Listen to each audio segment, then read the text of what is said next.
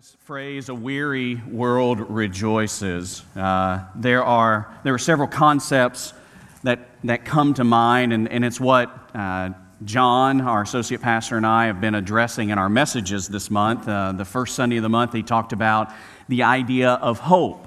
Then last Sunday, I addressed this idea of the great joy that we receive by the arrival of Jesus on the earth. And today, I want to talk about the ridiculous love of God. Have you ever had that moment? I'm sure you have, probably within just the last few days, where you basically said about something in your life, well, that's just ridiculous. I mean, it's just over the top, it's out of boundaries, it doesn't make any sense whatsoever. Why in the world? That's just ridiculous. Why would they close the road right now? That's ridiculous. Why would they do construction right here during the holiday season? That's ridiculous. You know, why would my boss do this? Why would my kid do that? That's just ridiculous. And I think about the love of God very much in the same kind of way. It is a ridiculous kind of love. It makes absolutely no logical sense whatsoever that people like us receive a love like that from the God who is there. This morning, I want to turn your attention to what will be, for some people, the most well-known verse in all of the Bible. If you'll turn with me in your Bibles or turn on your Bibles, whichever is applicable to you, to the Gospel of John, chapter 3. And we're going to take a few moments to look at verses 16 and 17 this morning. Now, several months ago, I preached through this third chapter of the Gospel of John. This is where Jesus is having a conversation with a guy who is supposed to understand all of these things. His name's Nicodemus. Nicodemus, it is recorded in Scripture, was not just a religious guy. He was actually the teacher of all of the teachers there in Jerusalem. He was the head priest who knew more about the Old Testament Scriptures than anybody else. Now, at that time, it wasn't referred to as the Old Testament. It was just simply the Scriptures. It was the Hebrew Scriptures that they had, that Jesus read from as a young man. And Nicodemus was a guy who knew all about the Scriptures. And in Jesus' discussion with him about how a person actually gains spiritual life, he says this to Nicodemus in the midst of it all, verses 16 and 17. "For God loved the world in this way. He gave His one and only Son, so that everyone who believes in Him will not perish, but have eternal life. For God did not send His Son into the world to condemn the world, but to save the world through Him." This is, on its face, a ridiculous statement. Makes no human logical sense whatsoever that the God of the universe, who is separated from us by infinite time and infinite space, and certainly by His own moral holiness and purity and goodness, would do anything for us. He doesn't owe us anything. We can't force His hand on anything. And yet, God looks through the lens of eternity, and He sees the great need that we have, and He offers in its place of our great need His ridiculous love. In these verses, which some of you have memorized in various translations through the years. Maybe you had a grandma who cross-stitched it and you framed it in your kitchen somewhere. Maybe you were a kid who grew up in church and this was maybe a verse that you memorized very early on. I want you to reacquaint yourself with these verses this morning in light of the Christmas season. In light of the fact that there is a very weary world around us. That there are some very weary people among us. And it is because of the ridiculous love of God that we can find a reason to rejoice. Even in the life of Nicodemus, a man who knew much about the spiritual realm, but he was just now getting introduced really to the idea of grace. So let me show you a few things about these verses. Number one, I think what we see here is the method of God's love. Now, I know because it happens to me, that when I read this verse, John 3:16, out of a modern translation like the one that I read from, where it reads, "For God loved the world in this way." Some of you shake your heads and go, "No, no, no, no, no, that is not the way I memorized it, Philip." Now, how did you memorize it? "For God so loved the world that He gave His only begotten Son." Yes. And so you see, English language changes along the way. And so even the emphasis that a lot of times we will use to recite the King James Version, "For God so loved the world," because we use that word to indicate like amount, like I so love hamburgers. Like the other week when we went to Uganda and when we landed back at JFK Airport in New York City, let me tell you something, my feet headed automatically toward the first place where I could get a cheeseburger, all right, because I so love cheeseburgers. But this is not what Jesus was saying in His original language. We're going to get to that amount thing in a moment. But the Old English language, when it would say, "For God so loved the world," it meant it was not in reference to the quantity of God's love, but it was to show the manner in which God was going to love. For God loved the world in this way. The manner and the method in which God loves is that He gives. For God loved the world in this way, He gave. Now again, this is the ridiculous love of God. That the God of the universe, the one who stands in need of nothing, the one who is the originator of all things, the one who can speak worlds and universes into existence, the one who breathes life into our bodies, the one who just simply has no need, decides that He loves us so much that He is going to give something incredibly precious for Him. That He gives away what is most precious to Him. And what does He give? Well, it's not a what, it's a who. The rebellious people who are likely not going to love Him back or not love Him back very well if we love Him back at all, He, to us, is going to give His Son. Now, some of you have sons and daughters. I have 2 sons, and I love all of you. I like all of you. I'm fond and affectionate toward all of you, but none of you get my sons. I'm not giving up my kiddos for anybody else because they're mine. They are the most precious gifts in my life. And yet God is willing to give the one who is so precious to Him. What we see in this beautiful, eternal picture of the gospel story of Jesus is that God the Father sent God the Son with the blessing of God the Spirit so that humanity might fully understand and experience the love of God. This is the only way that we're going to be able to fully experience and understand the love of God, is if God the Father sends God the Son with the blessing of God the Holy Spirit so that we can understand and experience this great love. It is the manner of God's ridiculous love to make a sacrifice. This is the very heart of who He is. But then also we have, secondly, the unique gift of God's love. So we've got the method of God's love that He gives, but then there is this unique gift of God's love. And God can express His love in an infinite number of ways because He's God.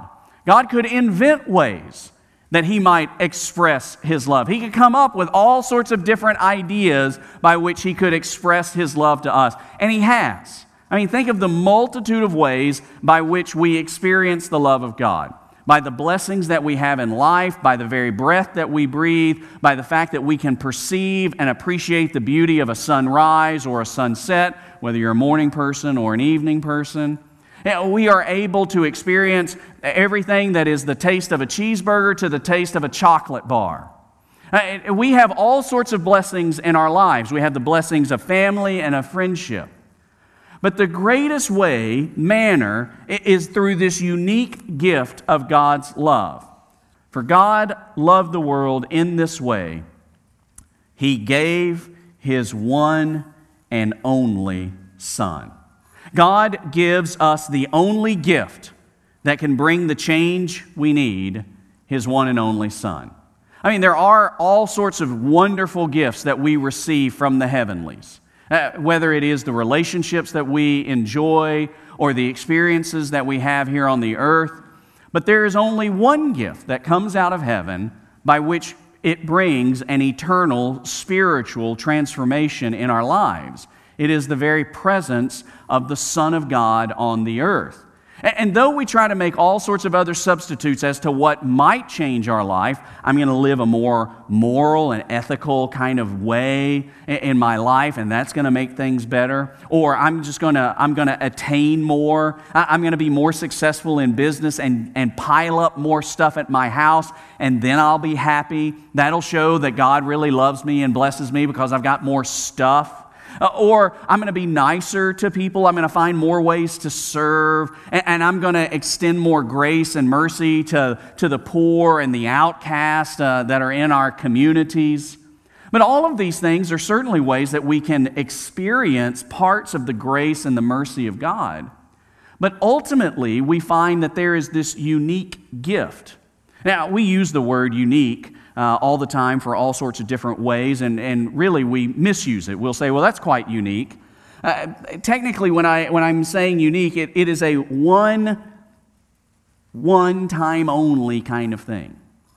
You are a unique individual. There is no one who's ever been like you. There is no one who will ever be like you. Your fingerprints are unique. They are not going to be replicated or duplicated again.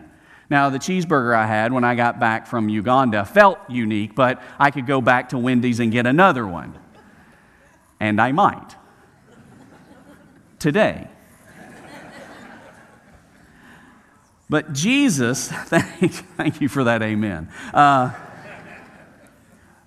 But in the most technical and real sense, Jesus is unique. There's not another gift that's ever going to be like it or like Him.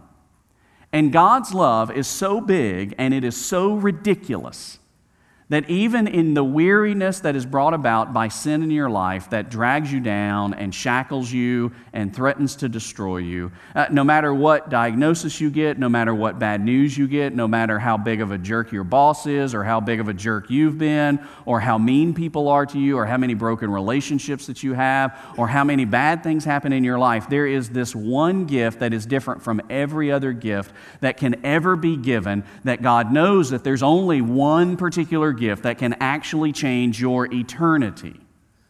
It is the once in an eternity gift that is necessary for all of our lives. And only the sacrifice of the Son can ultimately satisfy the wrath of the Father. And make no mistakes about it, you and I are children of wrath. Very deservedly so. We were born into sin and we choose sin. All day, every day. Even your saintly old grandmother that you're absolutely convinced that she never said a crossword about anybody, she probably said it about you when you were really, really little. All of us stand in the need of this incredibly unique gift that comes from the throne room of heaven. And so the method of God's love is that He gives. The unique gift of God's love is this Son. But then also in this passage, thirdly, we see the extent of God's love. He says, "For God loved the world in this way, that He gave His one and only Son, so that everyone who believes in Him will not perish but have eternal life." This is a gift that's for everyone. Everyone who will believe in Jesus wins. Everyone gets in on the deal.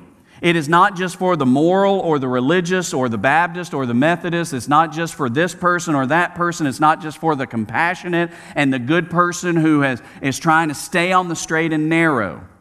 It's for everyone. It is for everyone here who is depressed and has been depressed for a long time. And it's for everyone here who's got a happy disposition, who's always got a smile on their face. It's for the addicted and the angry, for the traditional and the creative. It's for those who are scraping by and those who have great wealth. It's for the educated and the illiterate. It's for the poor and the rich. It's for every person of every ethnicity and every stripe across the world. It is the extent of God's love is such as this, that no person is beyond the love of God.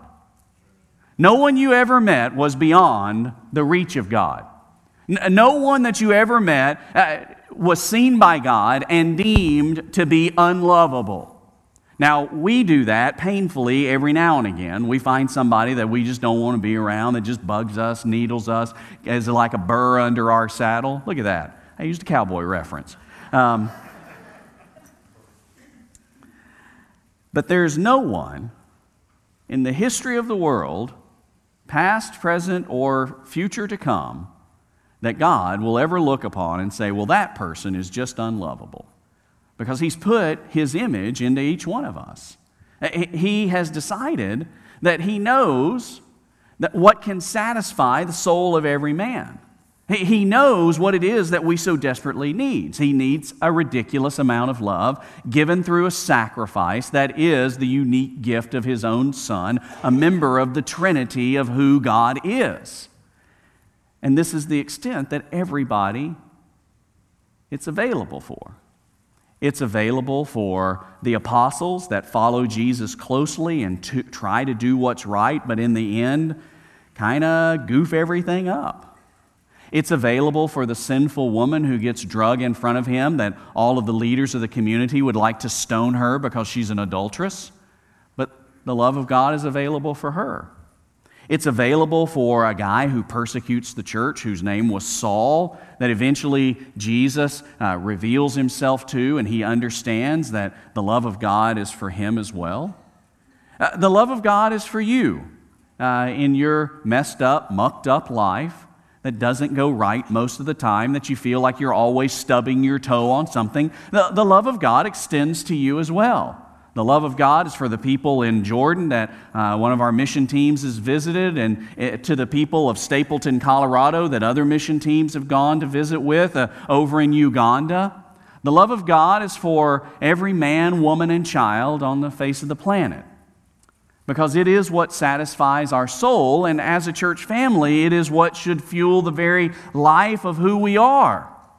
That the salvation offered by the death, burial, and resurrection is available to everyone who will just believe. Aren't you glad that there's no other prerequisites to salvation? That there's no prerequisite that you have to dress a certain way, act a certain way, that you have to sing a certain way, that you have to believe a certain, little moral code, that you got to adhere and be just right. That instead, in all of your mess and in all of my mess and all of our mess, that if we will just believe, that's what it says. Everyone who believes, not everyone who acts right. Because I've met us. You've met me. We're familiar with each other. We don't act right. We don't do right. We don't play fair. But he says, if you'll believe, that's the extent of God's love, that all it takes is that simple, childlike faith of belief. Which leads us to the result of God's love, number 4. So we got the method of God's love, the unique gift of God's love, the extent of God's love, and then there is this beautiful result. He says that everyone who believes in Him will not perish, but have eternal life. For God did not send His Son into the world to condemn the world, but to save the world through Him. You're not going to perish in that kind of eternal sense. Now, your body's going to break down, and we're all going to have aches and pains, and eventually we're going to go into the grave. I had a chance to visit with my father yesterday. Angie and our younger son Chris and Jenna were in South Carolina yesterday for a wedding for one of our nephews, and I got to visit with my dad. And Dad is now 79 years old, and but spry and a little insubordinate and churlish at times. But he always reminds me whenever he's got a little ache or a little bit of pain, he said, well, son, if you're going to get old, you better get tough. And so, yeah, this body's going to break down. I mean, I've got a bum shoulder. I got a knee that aches every once in a while. I get headaches. You get sinus problems. We got joint stuff, this, that, and the other. This is eventually going to turn to dust. But the soul of who you really are, well, that can last forever. You can be the inheritor of eternal life. I want you to think about this because my guess is, kind of from this side all the way over to this side, a majority of the people that are here this morning, you've already come to a point in your life where you made the decision that you were going to put your faith in Christ and that you wanted to inherit the eternal life, that by His death, burial, and resurrection, that you can be given by Christ if you put your faith in Him. And I want you just to revisit that for these moments, to ask yourself, is this what fuels my fire day by day? Is that I have inherited eternal life. I'm never going to perish. My sins are not going to bring the wrath of God upon me. The eternity of separation from God in a terrible place of condemnation for all of eternity, I don't have to suffer that wrath because Jesus has stood in my place, because the ridiculous love of God has intervened. And so at that moment that I put my faith in Christ, I move from death to life. I move from darkness into light. I move from always wanting to having an abundant spiritual existence with Him. And Jesus did not come for you to experience for you to continuously walk in the pains and the pangs of guilt. He arrived for your freedom from condemnation. So you don't have to walk around dour and downcast all the time. Instead, you can walk in the victory that Christ has allowed us to inherit. Eternal life and abundant life is waiting for you in the love of God. Not in the guilt of God, not in the shame of God, not in the wagging finger as if He was a taskmaster of God, but in the love of God. This is where the eternal and the abundant life exists. And so if you find yourself in a place here today that you think, I don't have that assurance of eternal life, I sure would like to find out about it, it's found in the love of God that He says that Jesus Christ has come, and if you'll believe in Him, you'll have everlasting life. If you find yourself as someone who, I made that decision a long time ago, but boy, I sure feel like I just operate in a cycle of guilt and shame, then it is time for you to let go of the shackles that you have taken back up in your life and instead be embraced once again by the ridiculous love of God. Because there is no sin that is beyond the forgiving power of God's love. And there's no sinner that's beyond the reach of God's love. And there's no circumstance that's outside of the sight of God's love. There is no corner on the face of the planet, whether it be your corner here in Bradenton or some corner on another continent, that is beyond the scope of God's love. And it is what should satisfy the soul of every person and fuel the life of every congregation. It is this ridiculous love of God. This morning, would you take a few moments and let's pray together?